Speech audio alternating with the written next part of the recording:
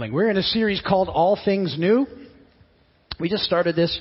I did an introduction. I did part one. And in the introduction, I really talked about, a new start is all about following Jesus. And so we looked at what that means. And then last week, the thrust of the message was about reading the Scripture, getting back in touch with the Bible, reading it, like an appointment with Jesus, sitting at His feet, asking the Holy Spirit to illuminate it to you. These were the ideas from last week. And this week, I want to talk about being a new creation. I'm going to be laying some foundation, some groundwork of some topics we're going to discuss throughout this series. So if I don't cover it completely today, know that I'm setting it down so I can get back to it over time. But kind of hang with me in the process. There's some things I want to introduce to you that we can get to. And then people are saying, well, what if I'm only here for this week because I'm a visitor? They'll all be online, and you can go and watch them there. So what I don't cover, you can do that way. So that's the intro. Transition here. Always a bad joke or two. These were quite bad. I keep waiting for the right group, I guess. I read an article recently that said 6 of the 7 dwarfs were not happy.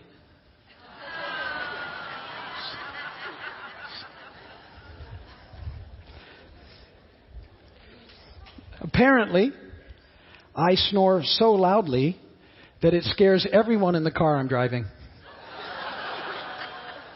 That's been met like that too. A little instant laughter and then groaning. Back in high school, I remember we were having a lecture in biology class about Pavlov's dog, and we were laughing, and then the bell rang, and we all went to the cafeteria. See, that's my favorite, but it hasn't worked very well. So apologies to the visitors. Scripture reading here on purpose. Colossians 1, 9 through 14. For this reason, since the day we heard about you, we have not stopped praying for you.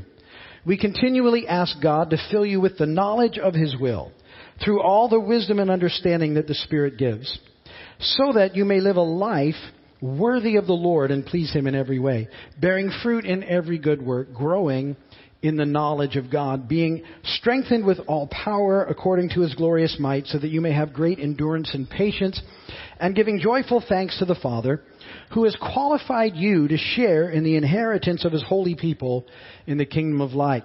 For He has rescued us from the dominion of darkness and brought us into the kingdom of the Son He loves, in whom we have redemption, the forgiveness of sins. Blessed be the word of the Lord. So I'm going to dig into that passage here in a moment with you.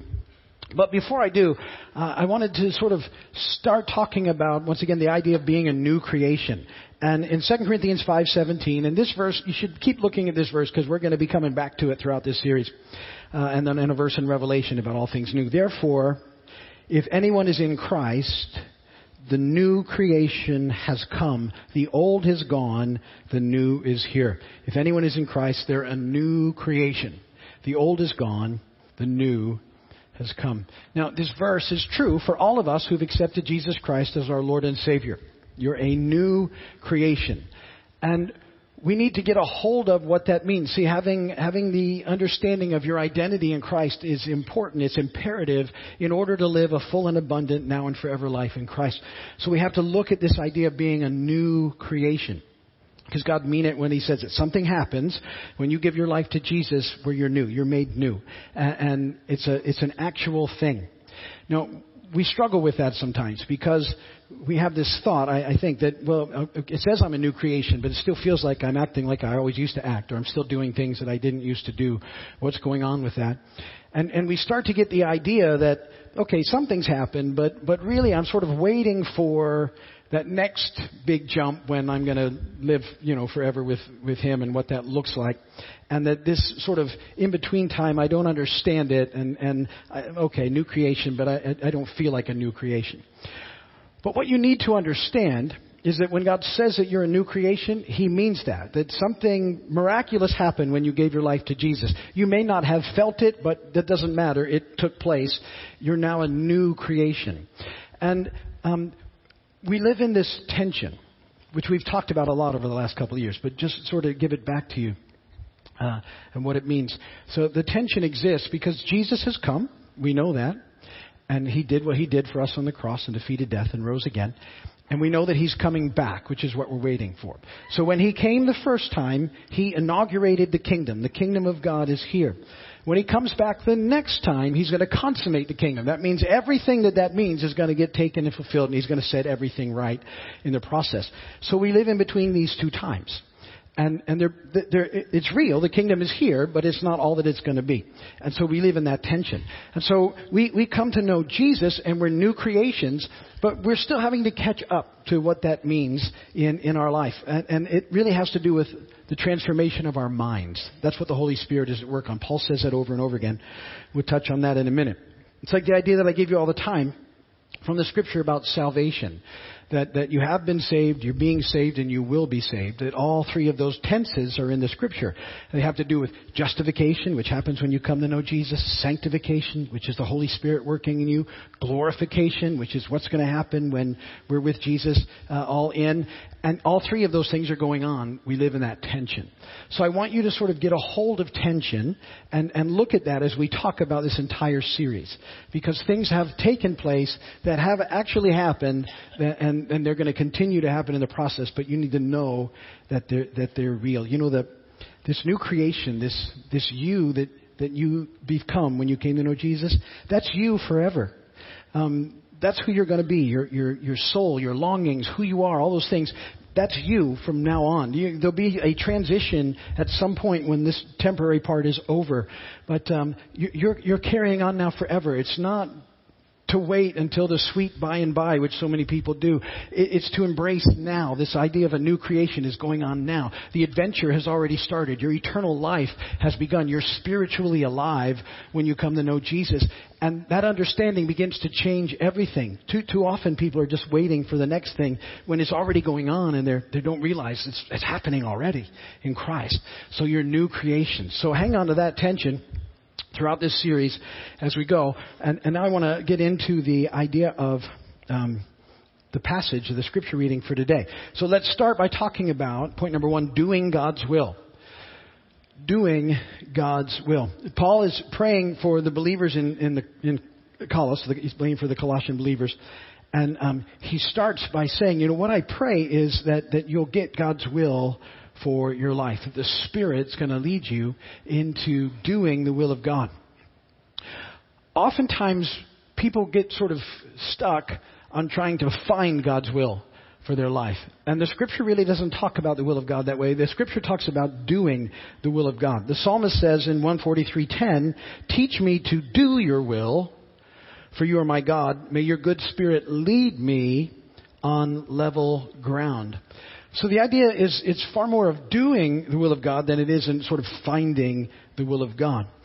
And the will of God is an interesting idea that I want to talk about, and we'll talk about it more because you kind of have to process through this a little bit. So oftentimes people believe that God's will is always done. That's a fairly common belief.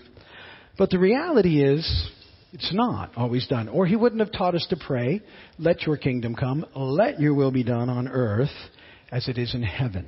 So there's something that we have to think about. Often then people will ask this next question, well, isn't God sovereign?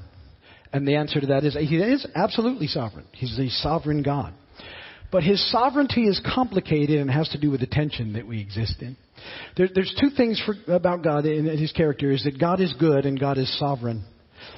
God's goodness is simple. He's good. If something isn't good, it isn't God. And that will mess up with a lot of people's minds because we've often been taught that even bad things are God's will somehow. And I want you to think about that hard. I'm saying that God's goodness is simple. If it's good, it's God. If it's not good, it's not God. His sovereignty is more complicated. And it'll take a while to sort of get it. But let's start by talking about why it's complicated in the process. Back in creation, when God created Adam and Eve, and he gets them going, and if you go back and read, you'll find out that they were to bear the image of God. They were image bearers, and he gave them dominion over the earth, authority over the earth. And they were in Eden, and Eden wasn't the whole earth. Eden was a spot somewhere located on earth where God dwelled with them. And what they were to do was they were to go then and they were to multiply and subdue the earth. They were to take their authority, make more people, all that would bear the image of God, and would go out and subdue the earth, sort of taking Eden out onto the rest of the planet. That's how it was supposed to go. But we know that doesn't happen because the enemy comes into the picture and he deceives Adam and Eve, and they choose not to do what they're told to do. The enemy gets them to do what they're not supposed to do, and we have the fall take place. Now, what happens to the authority that was given to Adam and Eve? Well, often what we assume happens is that when Adam and Eve defaulted on the authority, it just went back to God. But that's not what the Scripture says. The Scripture says that then the authority over the earth was given to the enemy, which is pretty significant. You have to deal with that. And the Scripture, when you read it, you'll see it happens over and over again. 2 Corinthians 4:4, it's not in your notes, but write it down. You can go and read it. It's one of many verses. It says, the little g god of this age, that's the enemy, has blinded the minds of unbelievers so they cannot see the light of the gospel of the glory of Christ, who is the image of God. The little g god of this age, or this world, is what's taking place. Or he's the prince of the power of the air, is another description of the enemy. It means he got the authority. Now, at the cross, he's defeated, and Jesus gets the authority, which he's going to give back. He's given back to us. He even says, go, I'm giving you authority to go and do these things now, back into the mission of subduing. But even though the enemy was defeated at the cross, he hasn't given up, and so he's still at work until Jesus comes back. And why that's important to grasp is that too many people who believe in God have been blaming God for things that aren't God's deal. The blame belongs on the enemy. And when you take that in, it will cause you to be more involved in mission and in understanding what we're supposed to be doing. So I want you to think about that. We'll explain that more along the way. But the sovereignty of God's complicated, but the goodness of God is not. The goodness of God is simple. You need to know that. Simple. Good. If it's good, it's God. If it's not good, it's not God. And because this tension exists, then the enemy is still busy and doing the things. So what we need to do is sort of understand that God wants us to do His will. How do we know what His will is? It's not so much about knowing it as doing it, but it happens as we engage with the Scripture and yield to the Holy Spirit. That's why I'm always talking to you about the importance of reading the Bible. You hear me say it over and the whole message last week. Read it. Why? Because it's how we begin to understand what the will of God looks like. It helps us. That's how we yield to the Holy Spirit. He leads us through what's going on here. And you have to read it for yourself. There's just not enough time in the 22 minutes that I get with a lot of you every week to get to everything.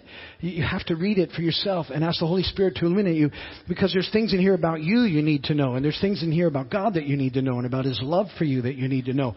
And that you read them, and then the Holy Spirit brings them to life in you, and you begin to walk out this life in step with who He is, being led by the Spirit on this journey. So the idea starts with doing God's will. And then what He's going to help us do is live lives that please God.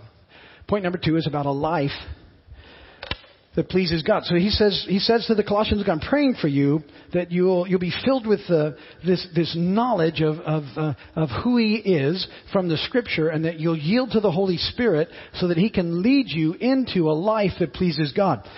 It's not only a life that pleases God, but when you're living that sort of life, it's the absolute best life that you can have as well. Do you get it? That's why He wants you to have that. When you're living a life that pleases Him, you're stepped into, you're tuned into the Spirit, you're walking with the Spirit, and you're experiencing the absolute best life that you can experience. And it's part of this forever life that we're already into. And so He's praying for the Colossians. Look, I want you to have everything that you need, so that no matter what the situation or circumstance, that you continue to stay checked in and tuned in to what God is doing, even in the hard things that happen. Because fallen world, broken planet, hard things happen. Because we're in tension, we still deal with difficult things at all sorts of different degrees. Tragedies happen, and scary things happen. All sorts of stuff happens. Little things that we don't like happen. Like this last Wednesday, I had to have a wisdom tooth pulled. And my wisdom teeth are in.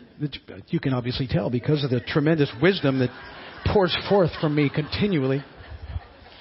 But I just got one pulled, so now I'm 3/4 wisdom is what I'm running on. It's okay. So it was in, but it was coming in and it was messing up the tooth next to it, and it eventually broke that tooth, which wasn't fun. And apparently that's the tooth that you chew on, and so I went to the dentist, which is not my favorite thing, and she said, okay, you need to fix that tooth. We have to put a crown on it. It's going to need a root canal, and you got to pull the wisdom tooth. So now, dentists that I'm not my favorite, no, God bless them, we need them. Now I've got 3 dentists working on me, which is like a nightmare. And so for the last couple of months, I was supposed to get the tooth pulled, and then my schedule kept messing everything up because I just really didn't want to go. And I finally went Wednesday, and so I don't really want to go, but I know I got to get it done. And I know this is a small thing; it's just a tooth, but it was kind of funny. So I get in the chair, and in the consult, he said, "Would you like nitrous oxide?" I've never had it, but I heard it's good, and I'm like, "Sure, all right." And so I'm kind of thinking, well, that's going to make this a whole lot better. And so they're busy doing things, and they've hooked me up to a heart monitor, and my heart usually runs 55 beats a minute. I know I can hear it, and I see the little thing, and so that's good. I'm not too nervous or anything. And then he starts coming in, and things start amping up. You can tell something's about to happen because there's more stuff going on you. And he puts his thing on my face. He said, well, good, this is the nitrous. Start to breathe in. Okay. And I don't feel anything. And he says, are you feeling anything? I said, no. He said, are your fingers tingling or anything? I said, no, absolutely not. He said, are you feeling more relaxed? And I said, well, no, I'm not feeling any more. I'm thinking to myself, I'm getting really ripped off here. And I actually can hear my heartbeat, and it's increased because it's beeping, right? And I remember, so I'm awake, everything's happening. You can hear my heart. I'm not relaxed. My heartbeat's going up. He's like, it's only 73. You're fine. And then he proceeds to pop the 2 shots in there. And then within really 10 seconds, pow, he's got that tooth out. Fascinating how it happened. It's not a huge thing, but it's a thing, right? I would rather not have that happen. I'm looking forward to the time when teeth are perfect. And you get to have them all, and they do exactly what they're supposed to do. And they're nice, white, shiny, sort of cool looking. And anyway, that's another story. So I only say that to say that. Things happen that we have to deal with. Well, this is a much worse story, so don't think my little wisdom teeth whine there has anything to do like this. This is in Acts chapter 16. This is Paul and Silas. Paul and Silas are busy preaching the gospel. You know what happens? They get arrested, they get beaten, and they get thrown in prison and locked in. 16:22. The crowd joined in the attack against Paul and Silas, and the magistrates ordered them to be stripped and beaten with rods. That's nice. And after they had been severely flogged, they were thrown into prison, and the jailer was commanded to guard them carefully. And when he received these orders, he put them in the inner cell and fastened their feet in the stocks. And about midnight, Paul and Silas were praying and singing hymns to God. First off, that's cool, right? Because if you were, I always think about this, if I was preaching the gospel and got arrested for it, and tossed and beaten severely with rods. I don't know. I just complained about having a wisdom tooth pulled with gas. Beaten with rods, tossed in prison, locked up. And Paul and Silas, they're praising and praying at midnight. Really cool. And it's so cool, and all the prisoners know that this is a pretty cool deal because they're all checked in too. They join into the service because they know what's happened to Paul and Silas. So it's a pretty big deal. And suddenly, verse 26, there was such a violent earthquake that the foundations of the prison were shaken.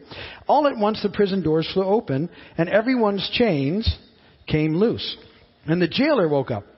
And when he saw the prison door open, he drew his sword and was about to kill himself because he thought the prisoners had escaped.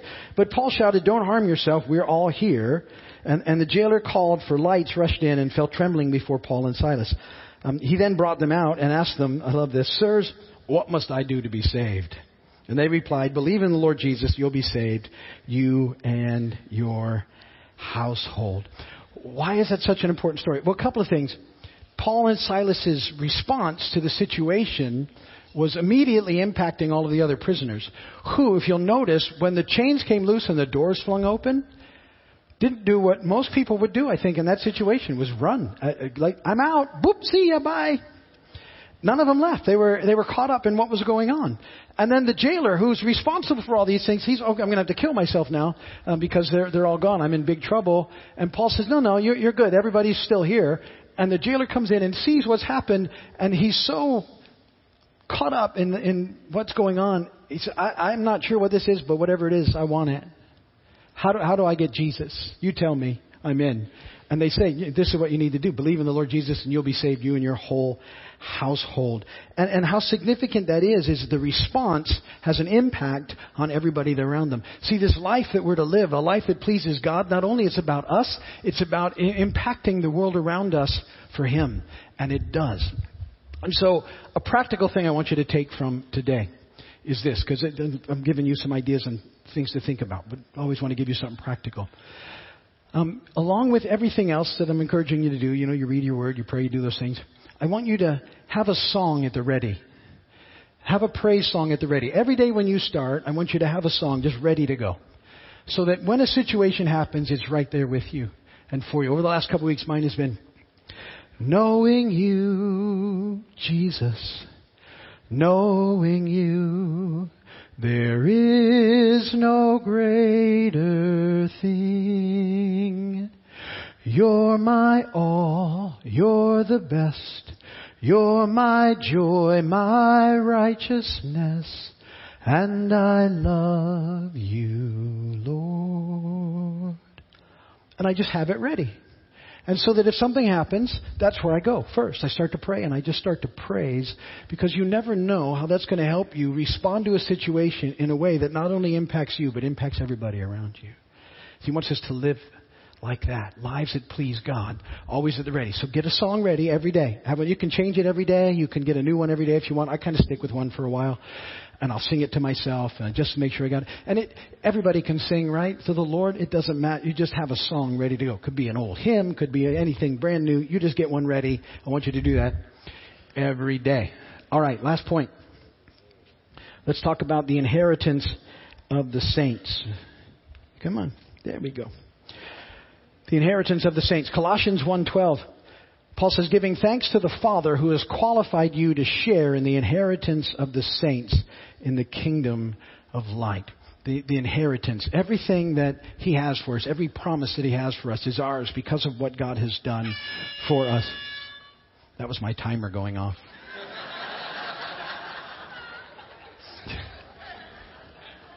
But I'm not done. All these gadgets arguing with me. I have a watch that's always on me. Stand up, run around, go outside. I go to bed early a lot of times. I'm up early, so I go to bed a lot of times. 8:30, I'm in bed, and the watch will start telling me, you can still finish your exercise ring. I'm like, no, I can't. I read the verse, right? Okay, listen, write this down. So the song is one thing. This is another. Christianity is not a set of rules. I want you to write it down. I want you to think about that. It's so important because I'm encouraging you to read the Bible. And if you don't understand it, you can easily read this Bible and think about how to make it a bunch of rules for your life. And it's not a bunch of rules for your life. Christianity is a relationship with Jesus. It's about knowing a person. It's about spending time with Him. It's about understanding what He's done for you and what that looks like. And if you ever reduce Christianity to just following a bunch of rules, it ceases to be good news. And it happens all over the place where people are offering something to people and it's not good news any longer. It's just a bunch of rules. And that's not what we're called to. We're called to relationship. It's based on Jesus, not on rules. So we try and reduce it to rules sometimes because we like to be able to check things off, but it's not like that. It takes time. You have to nurture it. You have to engage in this relationship that we have with God. You have to take time to press in like any good relationship. It's not something that you do by following rules. We keep thinking it. We'll read it and it talks about, the righteousness of God. I need to get that. And so what are the rules? What do I need to do? And yet you're a new creation. And so the reality is you already are righteous because of what Jesus has done. It's not something you have to get. It's something that you already are. You're the righteousness of God. When Jesus did what He did at the cross and defeated death, and when we gave our lives to Him, we become image bearers once again. That's really the heart of righteousness. It's about being right in being. And so you're right where you need to be. You're back in to this relationship with God in a way that makes a difference. And what happens is now we just have to sort of learn as we listen to the Spirit and yield to what He's doing and listen to the Word, is to live the life. So you just have to live out what you already are. That's this whole process. And as I said, it's a transformation thing. You already are this new creation. The Holy Spirit is transforming you. Paul says it over and over again. By the renewing of your mind, you're being trained, you're being taught to just live out the life that you already are in Christ, to be who you really are. That's the idea of righteousness. So you have to take that into your scripture reading with you, that you're just learning to live out who you already are. I dropped something out of my Bible. Guitar pick. And then I have to bend down without making the noise that I want to make. You know what I'm talking about, right? Okay. Some of you do. Some don't yet, but you will. I shouldn't prophesy that over you. I hope you never know what I'm talking about. But all right. So you get the idea. Take those in. Those practical things. Get a song ready to go every day. Get a song ready to go. And then read your word not like a rule book, but get in hold of it, allowing the Holy Spirit to change your life. Okay, so we're going to end it there. Ministry team, those are here. Why don't you head over the wall? People on the way over there are here to pray for you. If you need prayer for anything, they'll make sure you get it. Let me pray for you as a group, and then we'll have breakfast. Papa, thank you for your amazing love for us. You're such an awesome, awesome God. And we love you so much.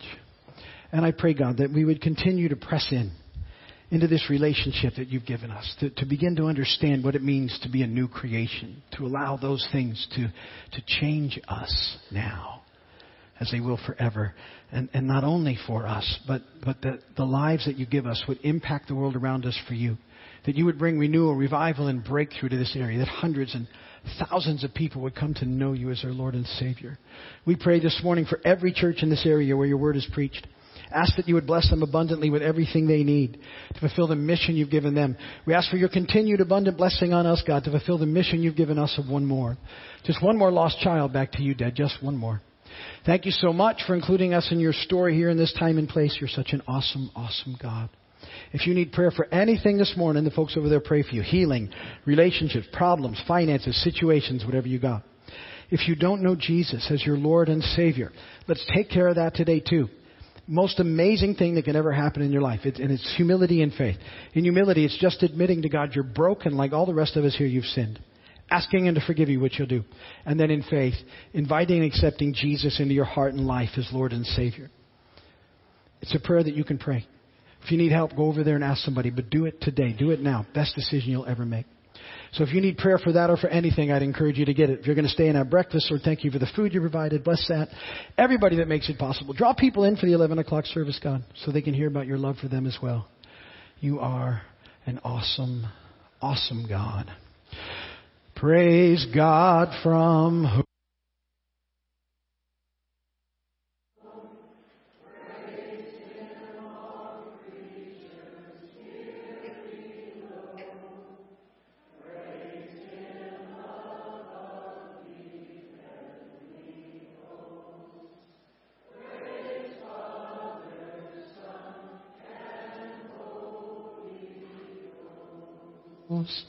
Amen. May the Lord bless and keep you. May His face shine upon you. May He be gracious to you and give you peace. And go today in the peace, the power, and the love of God. God bless you all. Thank you for being here. We'll see you soon. Remember, be thankful for 5 things. Encourage 2 people so we can get one lost child back to Dad. Prayer is there. Breakfast is in the back. As you go, drive safely. Be kind to one another in the parking lot. Have a great day. Catch some fish. Hope your team wins. See you later. Bye. Good to see you again. Thanks for watching this broadcast from Keys Vineyard Community Church in Big Pine Key, Florida. Be sure to like us on Facebook and subscribe to our YouTube channel. For more information, log on to keysvineyard.com. We'll see you next time.